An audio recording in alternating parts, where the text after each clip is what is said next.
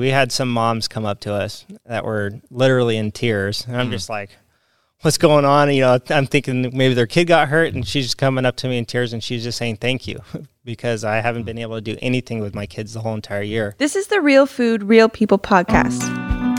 Welcome back to the Real Food, Real People podcast. I'm Dylan Honcoop, and this is my journey all over Washington State to get to know the real people behind our food. This week, we talk with Scott Middleton of Middleton Six Sons Farms. And yes, there are 6 of them connected with the farm. We find out more about that in the conversation. They do all kinds of stuff. Their number one is asparagus, but it's so much more than that, including tourism on their farm, welcoming people to their farm to see what it's all about. And thousands of people do come to their farm every fall for their fall festival. We'll find out all about it this week on the Real Food, Real People podcast at Middleton Six Sons Farms in Pasco, Washington. I want to thank our sponsors. First, the Dairy Farmers of Washington, supporting the podcast and inspiring the desire for real local dairy products. You can find them online at wadairy.org, and we so much appreciate the generous support that they've given to make this podcast a reality. Also, Mana Insurance Group. Big thank you to them. You can find them online, manainsurancegroup.com. We appreciate not only them supporting and making the podcast a reality, but also protecting the financial well-being and future of our families, our communities, the things that they do not only for individuals, but farms and small businesses here in Washington, as well as in California and Arizona. So big thank you to them. Make sure to thank them for supporting the Real Food, Real People podcast. Now we go to Pasco to talk again with Scott Middleton of Middleton Six Sons Farms. You guys on your farm do pretty interesting mix of different things. We are diversified. So let me see if I got this right. Asparagus, Yep. hay, and then like agritourism and some like small farming stuff. Yep. Fall festival. Fall festival. That we can see on the wall back there. So talk about everything that you guys do. It's okay, Middleton Six Sons Farms. Do I have that right? That's correct. Okay, what do y'all do? How do you describe it? So primarily we're asparagus growers. Okay. And then we do the alfalfa. And now we started up with a fall festival. We've been doing that for a number of years. And we kind of go off my dad's motto, diversify and make sure that you don't put all your eggs in one basket type of deal. And so that's kind of how we are running our operation now, is that we have a bunch of different little things that we do, and they're not so little anymore. Each one has a lot of work to do in it, and we have fun doing it. So there are seriously 6 brothers? There is 6 of us, and so we're not all on the farm, but there's 3 of us on the farm right now that help out here, and then but all of us have all worked on this farm. All of us were born and raised here in Pasco, and we all worked in our whole entire childhood was here on the farm, so it was a lot of fun.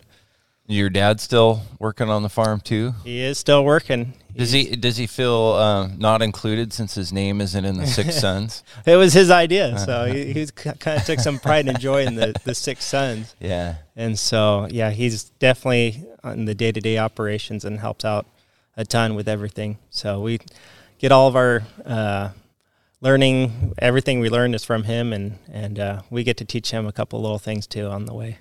We'll get to that part. Yeah. I like that. The young guys teaching the old dogs new tricks sometimes. Yep. It does happen, contrary to popular belief. Yeah. But how far back does his farming history go? How far back does it go in your family? We're third-generation farmers here, or I'm a third-generation farmer here in the Columbia Basin. My grandpa actually came over here, and so it'd be my dad's dad came over here to the Columbia Basin, and it was desert out here. It was just sagebrush. There wasn't very much of anything going on out here, and today it's grown into this huge city, and so it's amazing to see. But my dad, they were over there in Scottsbluff, Nebraska, and they had the opportunity. I think my dad was 4 years old at the time, and they decided to come out here to the Columbia Basin in Block 16, and they started farming, and there wasn't very much of anything out here, but they decided to, try to make a living, and, that's how they got started. What had they been doing in Nebraska? I'm not quite sure. A long time ago. That was back when people would have a few cows. It wasn't working that well. And Yeah. so they came over here, and my grandpa also grew asparagus too. And so kind of a niche crop to get into it, and people were willing to work and cut the asparagus as well. So it was good. So he saw desert, but he saw potential there? Yeah. Yeah, the Columbia irrigation project, they started getting the water from the river and started using it. And, the people started finding out that there was water in the ground too. And so getting some wells dug. And so they used the irrigation project out there, and they still use my grandpa's farm still out there. My uncle farms it, and they still use their siphon tubes and do all that irrigation. And they got pivots now as well. So I guess part of the discovery too would be finding out, hey, this soil is really fertile. Yeah. Once you put some water on it. You almost can grow almost anything besides citrus out here. You can pretty much grow anything you want. And so, the sandy soil out here, actually, you can grow some of the best crops in the world. But without water, you wouldn't necessarily know it. Probably just a bunch of sagebrush, like you said. You wouldn't know it until you got this water. As soon as they started getting the water in the ground, then they realized we got something going here. So what year roughly would that have been? Let's see.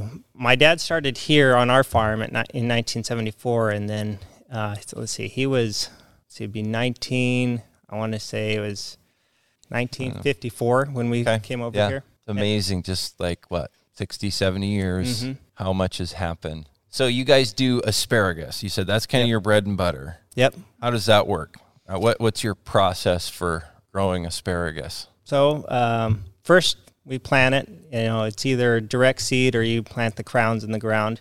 And then you have to wait 2 to 3 years in order to get the crop off of it. And so there's that waiting period where you can't cut it, the whole entire season yet. Why is that? Because you need a main plant to send up shoots or build crowns in the...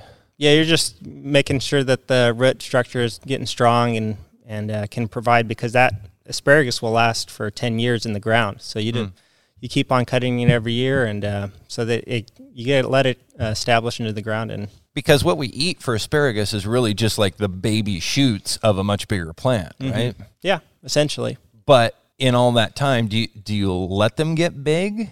Yeah. Or after the season's over, so the season's in spring, and we do it for 70 days.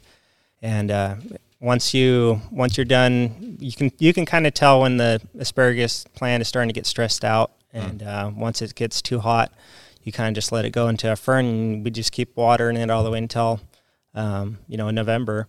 Or it'd be about end of October we water it. And so it's definitely a fun crop. It's all, people don't realize, but it's still all hand-picked, all done by hand. It's picked up, the boxes are picked up out of the field by hand, and this warehouse is just one of the shipping receiving points, and then we ship it off to our packer. And so wow, it's a lot of manual labor. Where does all of your asparagus go to then? Who are you?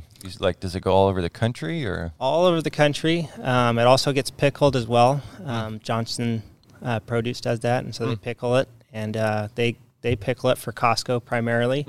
If you're familiar with the Schwann's, gets the flash frozen and gets frozen into that product, and then the fresh product, it's gone all over the place. It's gone into Safeways, Albertsons. Our packers send it all the way to New Jersey even sometimes. It's gone across, especially during that pandemic year, there wasn't much produce coming from outside of the country. And so everybody was kind of just trying to grab at whatever was available at the time. And luckily enough for us, asparagus is the first crop to come out in the spring usually. Yeah. And so people were just dying for asparagus last year. So it was great. So if people are getting fresh asparagus, thinking of the blue rubber bands, or maybe yours aren't blue. I know they're different colors too. Yeah. But I usually think blue. Does it say like Middleton on it or something? It'll say Washington. It'll say Washington. Yeah, Washington State. And so, and there's not many asparagus growers left anymore in Washington State. There's a few of us that are here, and so that are still doing it. And as long as we have the workers to cut it, we're just going to keep on going. And so, what's the reason why there aren't a lot of asparagus farms here anymore? The competition. So our competition from outside of the country, primarily Mexico and Peru, they can compete because they're only paying their labor $10 a day. A day. And obviously we're the highest minimum wage in Washington State, and we're one of the highest minimum wage in the country. And so they're getting at least, $13, $14 an hour to, to work here. And so they're people, competing wise, Your cost of doing business is a lot different. A lot different than producing in Mexico. Mm-hmm. So labor is kind of the big thing with that because it's a hand harvested crop. Yep, it's our biggest expense by far. And so Mexico can drive the price down and they can send it across the country. Even some of the packers in California, they were packing it coming in from, the asparagus was coming from Mexico, but they were packing it in the U.S. And sometimes I think they sometimes trick the consumer because they'll say packed in the U.S., but it's grown in Mexico. They kind of forget the label right below it. It says grown in Mexico. And so I bet they don't forget it. Yeah. Yeah. And that's where you want to be savvy when you're shopping at the store, when you're buying food for your family. You want to know where it came from. Right. And me personally, I'm going to try to get as much food as I can grown in the U.S. for sure. Mm-hmm. If it's grown in Washington, I'm all over it. And, the closer to home, the better. Yep. But that's a good point because sometimes you can think, I'm getting U.S. grown stuff. But if it says packed in and not grown in the U.S., you don't know. And so, some consumers don't even realize. Yeah. And so that's kind of the frustrating thing is because Mexico can cut in certain areas, they can cut almost 365 days out of the year. Wow. And so we say it's almost the whole entire time, but we say it's a little bit more because they can cut whenever they want, pretty much. Yeah. And we only have a certain window here in Washington State. And there's only one other state that's really, Michigan is the other state that's growing asparagus.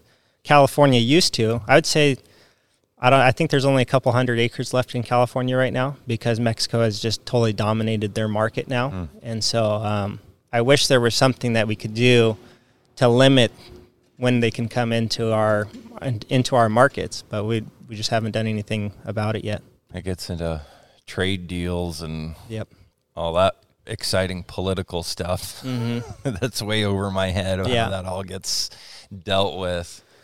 So asparagus, the big thing being labor. Is it possible to mechanize that harvest? There's machines out there, but it's so difficult because the asparagus shoots are they're only half an inch, quarter of an inch, even sometimes they're even touching together. And so one will be, prime 8-9 inches. The other one will just still be at 4 inches. So you nick that other one, you damage that other spear.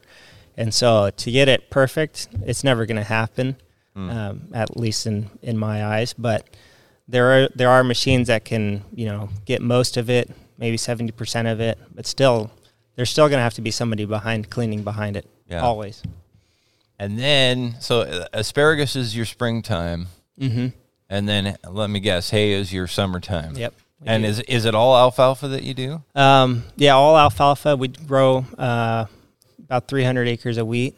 And so that also plays into the factor of because we'll two-tie and big bale the straw up after the wheat harvest. And so we're actually doing first cutting hay while we're doing asparagus, the tail end of asparagus. And so that's got to be crazy busy. It is a wild thing going on. So we're definitely and then now we're strawberry growers too. And so we threw in a little 5-acre strawberries to do the tail end of asparagus because we run a little retail store outside of here. We wholesale some of our asparagus and out of our roadside stand. Yeah.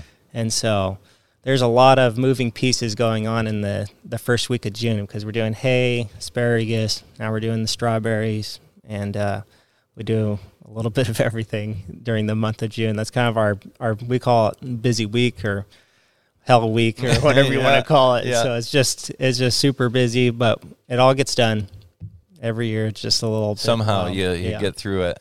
I don't think we sleep much during that time, but it gets all done.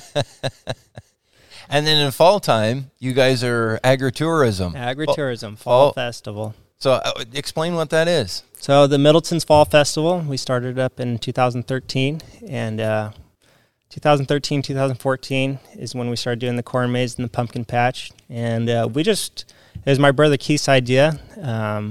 We just wanted to get people out here and kind of just learn about farming practices. There's people, we're only 5-10 miles outside of town.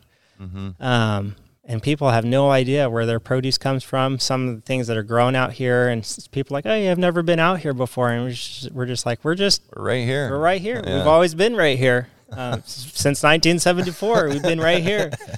And so it started to give, the idea was to give people an education of where their crops are grown, how it's grown, and then we started doing the pumpkins and the corn maze, and people it just became it grew into a huge community event. And so it's awesome to have people come out to the farm, get on all these little rides that we do. We call them our little grain carts right here. We start setting up for it right now. We just planted the corn maze last week. The pumpkins we planted 40 acres of pumpkins last week. And so we prepare right when October's done, we keep on preparing for it the whole next year. So we already have ideas. What are we going to do? And so we do 40 activities. We do 40 activities. We got the ball zone. Like what kinds of things? Oh, man. That's like a little basketball toss game. And then we have slides, which the slides are made out of the liners are potato liners, truck bed liners. You roll down. Everything that we do is kind of has like a little farm theme around it. Yeah.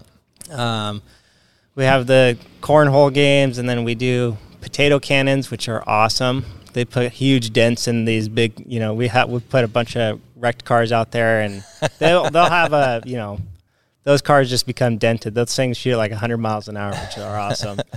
And so it's not like the old days where you had a hairspray can and just launch it out. Shh, don't tell the kids how to do that. Yeah. And then we do the hay rides, and now we do little private campfire pits out in the corn maze. So we plant the corn right now. Most people are like, hey, this is way too late to plant corn. We plant the corn maze right now to keep it green for the season, and then we do sunflowers too.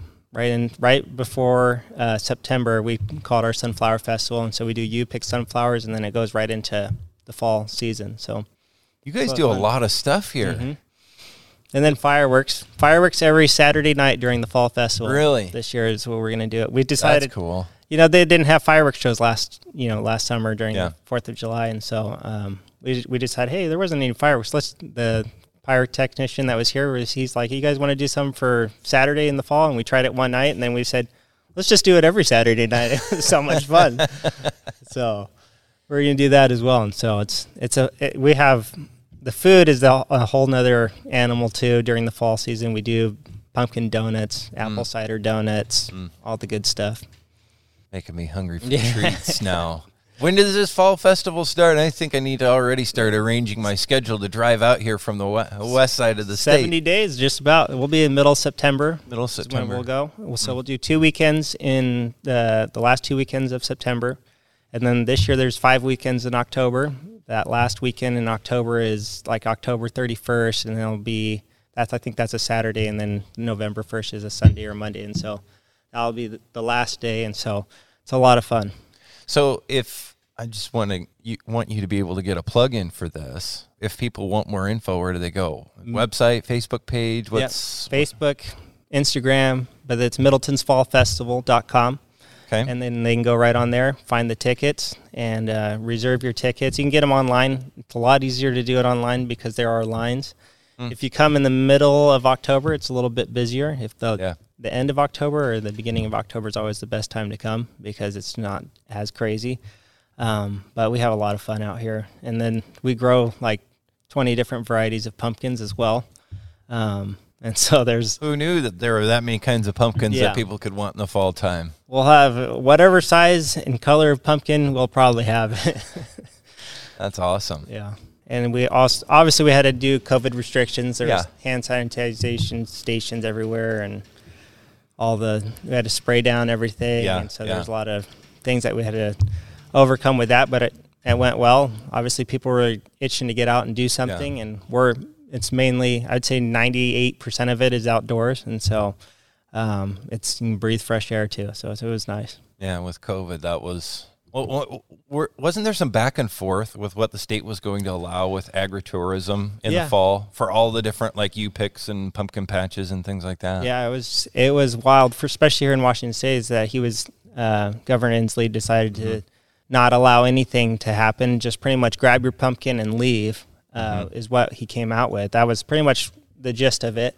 And then 6 days before the fall festival opened, our fall festival opened, he changed his mind and said, hey, as long as you're doing, it's an outside event, you have your masks on, everything's sanitized, then we're not going to restrict anything. And so as long as you abide by some of the cleanliness rules, I guess. For sure.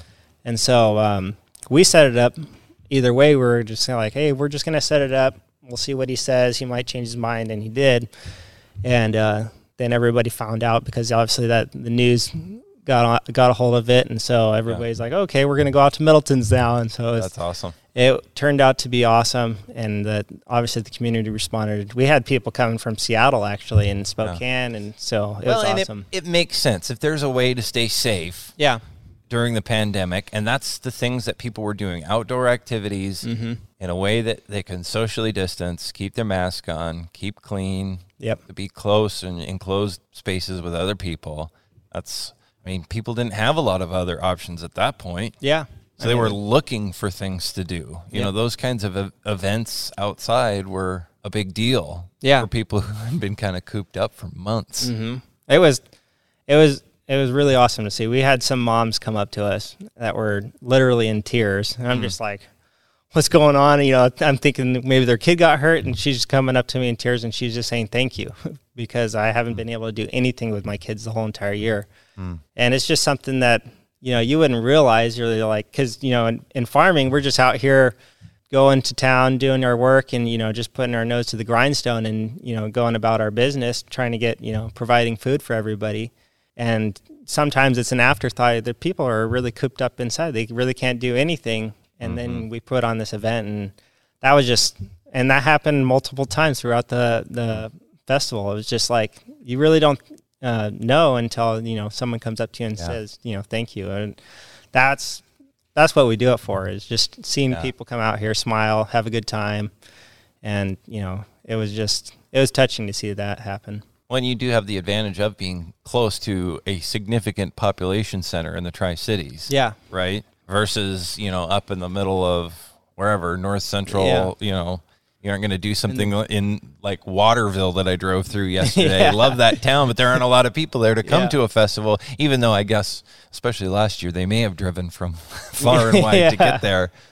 At the same time, being this close to the city, I would guess has its challenges too. Do you feel pressure from the city getting closer all the time? Because, and you said quite a bit earlier, it's been growing like crazy. Yeah, it's definitely wild. So on the fall festival side of it, it's awesome for us because we're getting more people to come out to the farm, and we're super close, so people don't have to make the drive.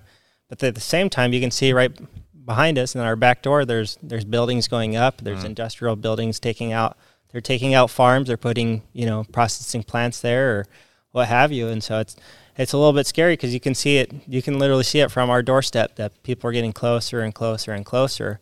And it's sad to see some of the farmland go away. It's exciting to see the town grow, but at the same time, that there's farms being ripped out because, they're paying high dollar prices just to move and get out of the big city and come to this city, which is only getting bigger as well. And so it's kind of a catch-22 on that side of it. We deal with that in Western Washington, and now you're dealing with it here too, where it probably affects land prices, I would imagine, because something that's going to be developed for housing or developed for industrial property is probably worth a lot more per acre than a lot more. A wheat field, an asparagus field, even more of a cash crop field like strawberries or something like that. How do you compete, if you need land? It's really hard nowadays, because the prices is the industrial properties and some of these, there's even plants coming from California that are coming over here and the processing facilities. They're willing to pay whatever it costs because over there, to them, especially even on the west side, or let's talk about California prices, we're, a quarter of what they're paying over there. So they're like, oh, even at a high dollar price, it's half of what they pay over there. So it's a lot cheaper to come over here, start their processing facility, or start a house because they don't have to pay $1 million in Seattle. If you pay $500,000 for a place over here, you can get a really, really nice home. Exactly. That's what's happening. And so in Seattle, you get a shack for that price anymore these days. It's unbelievable. Yep. Even in my little town, way up, 100 miles north of Seattle, the, small houses, starter houses, just in, an average neighborhood going for prices that just make my jaw drop. And it's hard to see, I think, from the outside, the effect that ends up having on farming. But you're saying that does affect the farming community. Yeah. That kind of develop. And it'd be better if, the people that are moving over here are more supportive of the people that, have been here. I mean, we've been taking care of this land for a long time. And all these farmers, we treat. And so there's some misconception on farming practices. People think, it's big farming. No, a lot of farms out here, especially in the Columbia Basin or even in Washington State, are still small farms. They're still family farms, mom and pop shops, and their sons are taking over, or their kids are starting to get involved. But the people think that it's big farming only out here, and it's not. It's just, I think a lot of people don't necessarily know what farming looks like, and so they see. Right. I mean, farms are bigger now than they were 50 years ago. Right. So they see that and they think, oh, that must be huge. When it's like all relative, right? Yeah. A matter of scale compared to Midwest or other places. Yeah, it is a lot smaller here. Yeah. A lot smaller on the west side too than here on the east side even. So that's kind of like the good thing about the fall festival too, is that people get out here, and when they're out here during our fall festival, they get to see, we put our name on the fall festival, Middleton's Fall Festival, but they really get to see that we're walking around. I spend half the time, I think, walking around just talking to people, because some people they just don't know that, there's people out here that still farm, and our name's attached to it, and a lot of people's names are attached to their farms, and this is our livelihood, and we take it seriously. So it's still a family farm. Yep. How many acres do you guys farm all told between everything, roughly? With owned and leased ground, we're probably at like 3,000 acres around that, depending on the year. Yeah, see, for somebody, even for me, from farming on the west side, that's that sounds huge. Yeah. But then talking to you, it's still just your family farming that. Yep. Plus your crews. Yep. 6 or 7 full-time employees. Now, during asparagus season and the fall festival, asparagus season, we have about 150 employees. In the fall season, I think this season, we're probably going to have 200 employees. A lot of them are teenagers or, their first-time job working. Yeah. And but it works out great. And so, but for the most part of it, there's only 7 or 8 of us guys out here and working out here on the farm. And so it's definitely a small operation to handle a little, it's a big, I guess it's a big thing to handle with all the acres that we have and how diversified we are. Yeah. But we all get it done at the end of the day. Well, the key, it sounds like, just listening to the diversity that you guys have, the different crops, I mean, from the outside, you're like, well, that's kind of a interesting mix of things. But for you, it sounds like it's all about timing for the most part. Yeah. Like you have a main crop for this part of the year, this part of the year. So that keeps you from, if they were all at the same time, you could never do all of those things. Oh, for sure. Yeah, definitely diversifying. The way that we have it is, perfectly set up where it's not, if there would be no way we could do all of them at the same time, but the way that it's laid out, it definitely gives us some breathing room to get ready for the next thing. But it also keeps us on our toes, because some of it, like how we were saying, that it hay overlaps, and then we're still doing hay and harvesting some other different crops during corn and everything during our fall season. So that the fall season's even more wild, because we have this, what started out as, 1,000 or 2,000 people coming. Yeah. And now we're having a couple thousand people on a weekend, and now it's kind of grown into this huge monster. It's like, okay, we got the fall festival, now we got corn harvest and hay harvest, trying to finish everything up. It's a little wild during that time, but it also has its season. So we know it's only going to last us. We got a little 2-3 week window of super, super busyness, and however we can get it all done, but it always gets done. I remind my dad, it always gets done, Dad. Don't worry. You get a little bit stressed out? Yeah. It's just there's so many things juggling in the air, and so and there's so many hours in a day where you can get it all done. And so there's some sleepless nights during that time, but it all does get done. Yeah, that's my dad's line. Never enough hours in a day. Mm-hmm. Only so many hours in a day. I got to keep going. Yep. What's that like working with family? It's fun, but it's also that it brings its challenges too. Yeah. And so we all know each other's quirks, and we all know each other's buttons, which ones to push and which ones not to push. Yeah. And so it's a blessing in disguise, because I get to work with my dad. I get to work with my brothers. My wife is heavily involved into it, my wife Angie, and then our other, the other wives that are part of it too. And so it's definitely, especially during the fall season, it's my brothers and our wives and my dad and my mom. We're all doing it, putting our part into it. And sometimes I take it for advantage. Some people don't see their parents, especially with the pandemic. Some people's like, hey, I haven't seen my parents in a year and a half. I'm like, what? I see my parents almost every other day, if not every day. And so I get to work along, they're some of my greatest friends.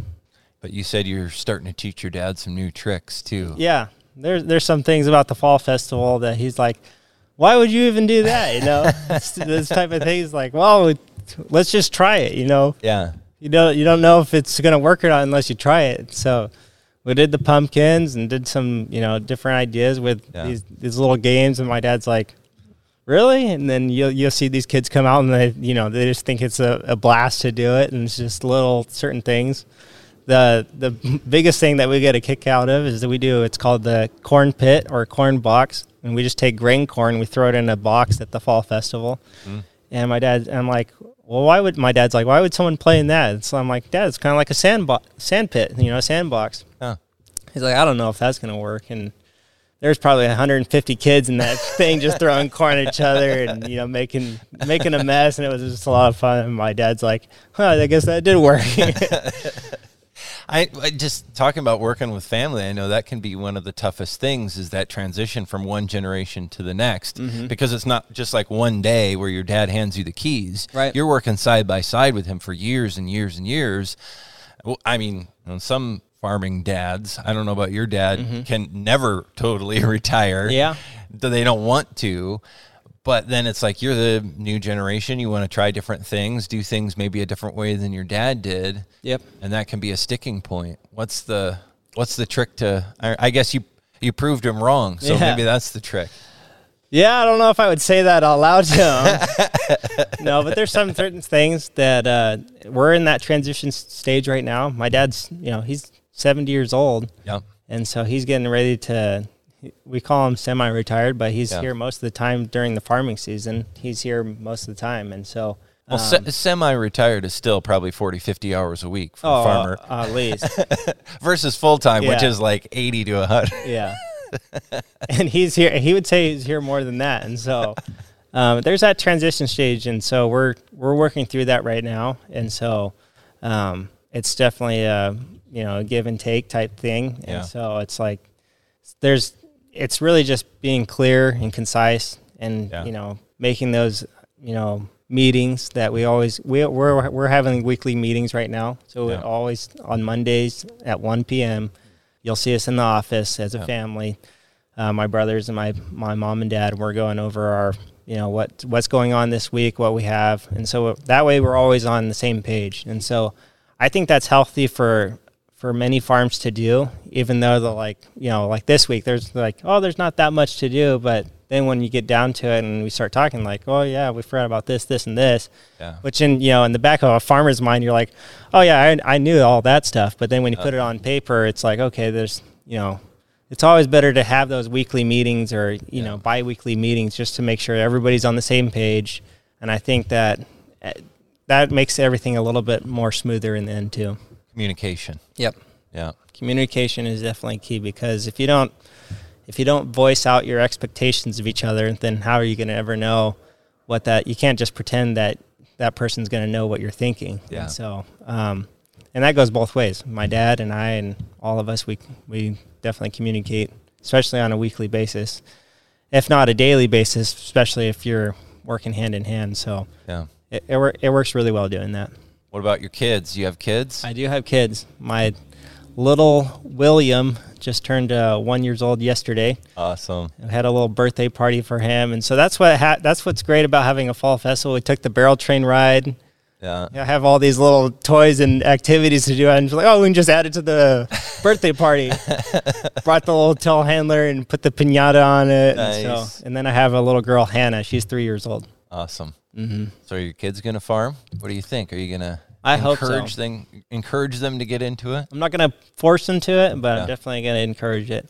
I mean, I lived on the west side for a little bit, going to college over there at Northwest, and it definitely gives you an eye-opener to come back to the farm. And sometimes people are like, hey, I want to get out of the farm and go try something different and live somewhere else. And, actually doing that and then coming back, it's like you miss it. You miss the hay seasons. You miss growing, different crops and trying different things. And every single day is a different day out here. You're not doing the same repetitive thing. And there's a different problem to arise, and you have to solve it. And so even having my little son, he's been riding on the tractor with me a couple times during the spring season and hay season, and having him jump up on my legs and put his hands on the wheel at 1 year old is just like, okay, I can see something with this. Yeah. And so you kind of hope that, that's what happens with your son. And so obviously I'm going to have some more kids because I need more help around here. That's what farmers always say. You gotta have more kids. The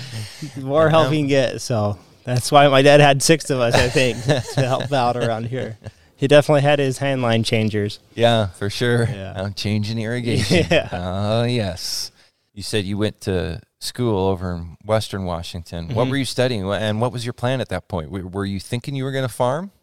The funny thing is, when I got out of high school, I thought I was going to go into youth ministry because you're hanging out with youth and you're, making a difference in kids' lives and, doing all that. And you're like, that was my dream. I'm like, hey, I'm going to help out with youth. That sounds like the funnest job ever. And then actually doing it, I did it while I was at Northwest University, and I was going to go and get my degree in ministry my first year. And then I did it. I worked at a church, and I'm like, well, this is fun, but there's a lot of different aspects to it besides this, besides just hanging out with you. It's not just fun all the time, yeah. And so there's a lot of different things. And then I took an intro to business class, and I'm like, man, this is what I'm designed to do. This is, I need to go back to the farm or, go back into agriculture. That's kind of my passion. And I miss the atmosphere and being outside. And then we started doing the fall festival too. And I'm just like, wait, I can kind of do all of this. We can make a difference in our community. We can make a difference in the youth and teaching people, having field trips come out here and teaching kids,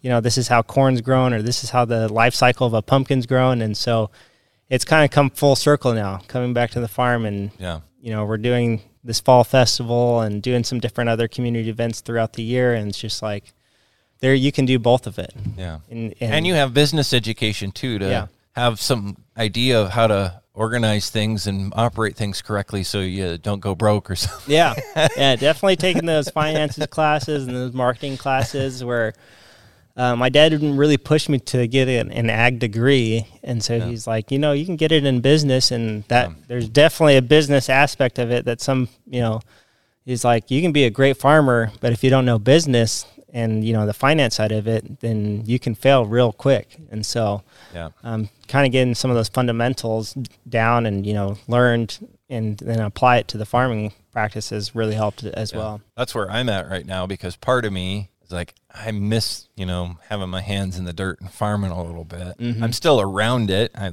live right in the middle of it, but I don't do it myself. And there's still part of me, how it is. It's in your blood. But that's the part that I'm missing. And I've said it before, and I'll say it again. I wish I would have gotten a business degree or even a minor in business, have some basics, because I just feel like I have a lot of gaps in my knowledge to do that part of it. Mm-hmm. And especially in the current economic and, political, regulatory, climate, everything, you have to have that part together to make it work. Like you said, even if you're a great farmer, good at growing the plants, if you have no sense of how to put the books together, you're not going to be able to survive very long. Which is a shame, but it's the truth. Mm-hmm. So as a farmer and someone with business education, what would you say are the key things to keep in mind for people in farming as far as watching what their business is doing? Well, it's making sure you have a marketable product that you can sell it. And so, and then finances, making sure it all pans out, Yeah. because Watch those numbers. if those numbers if they fluctuate, Yeah. we always, especially in the office, the gal that's working in there, and my mom that's in there, and my brother Mark that's in there, they're making sure that our numbers are pretty conservative, whatever it may be. And I'm like, hey, aren't we going to make more money than that? And we're like, well, yeah, we are, but we will need to be as conservative as possible. Worst case scenario, this is as much money we're going to make, but we're still going to make a little bit, of profit. And so it's always making sure that the bottom line's still being met. Yeah. And watching your costs then, because all your costs come before. And holy the smokes, is the cost so high this year. Yeah. Because you can, even everything's up.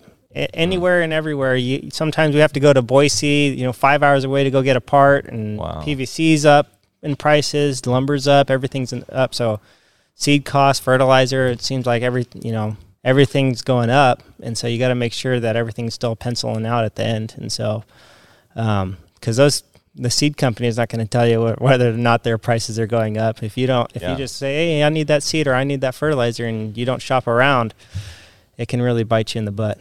Yeah. Well, and that's what a lot of people do. You get in the thick of it, the heat of it. You don't necessarily have a plan. I need this, I need that. I'm just going to go get it, keep going, and hopefully we make enough money to cover all the bills. You're kind of shooting in the dark then. You may come out roses, or you may find at the end of it that you're not going to make it. Yep.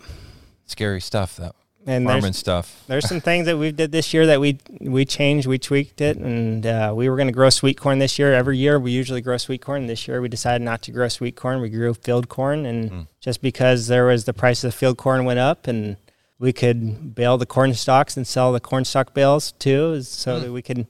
There's a little bit of money to be made on everything, and so there's some things that just pan out better than others, and so that was like a 2-week decision. We changed it.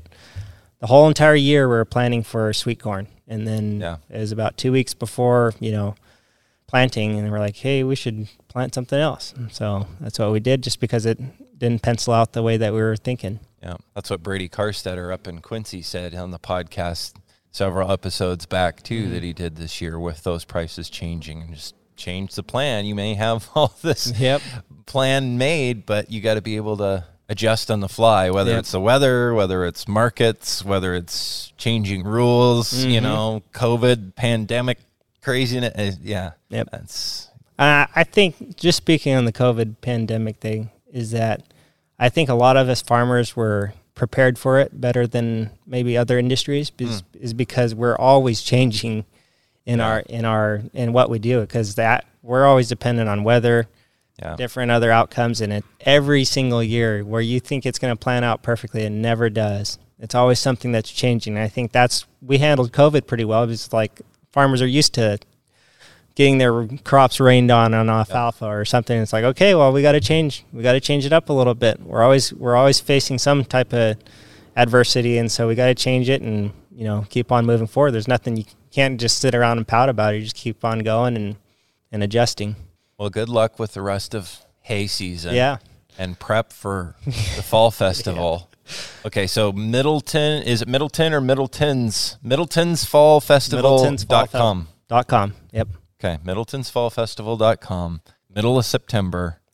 See if I can arrange my schedule to be out here at some point during that, because I would like to see that. Yep. That sounds really, really cool. Thursday, Friday, Saturday, Sunday will be open. Well, thank you for doing it all. Thank you for coming out. Growing amazing, delicious food. Yeah. Asparagus and strawberries and all kinds of other stuff. And then, I'm sure there's a lot of cows and other animals that appreciate eating your alfalfa. Yeah. I wouldn't call that delicious food for me. And then also being, educating and opening up your place to the public. I think that's really cool. And for a lot of people, that's kind of scary. Mm-hmm. But for you guys to have the guts to do that and be really plugged in with your community, I think that's awesome. So it's fun. Good luck with all of it, and thanks for chatting with us on the podcast. Yeah, thank you. This is the Real Food, Real People podcast. These are the stories of the people who grow your food.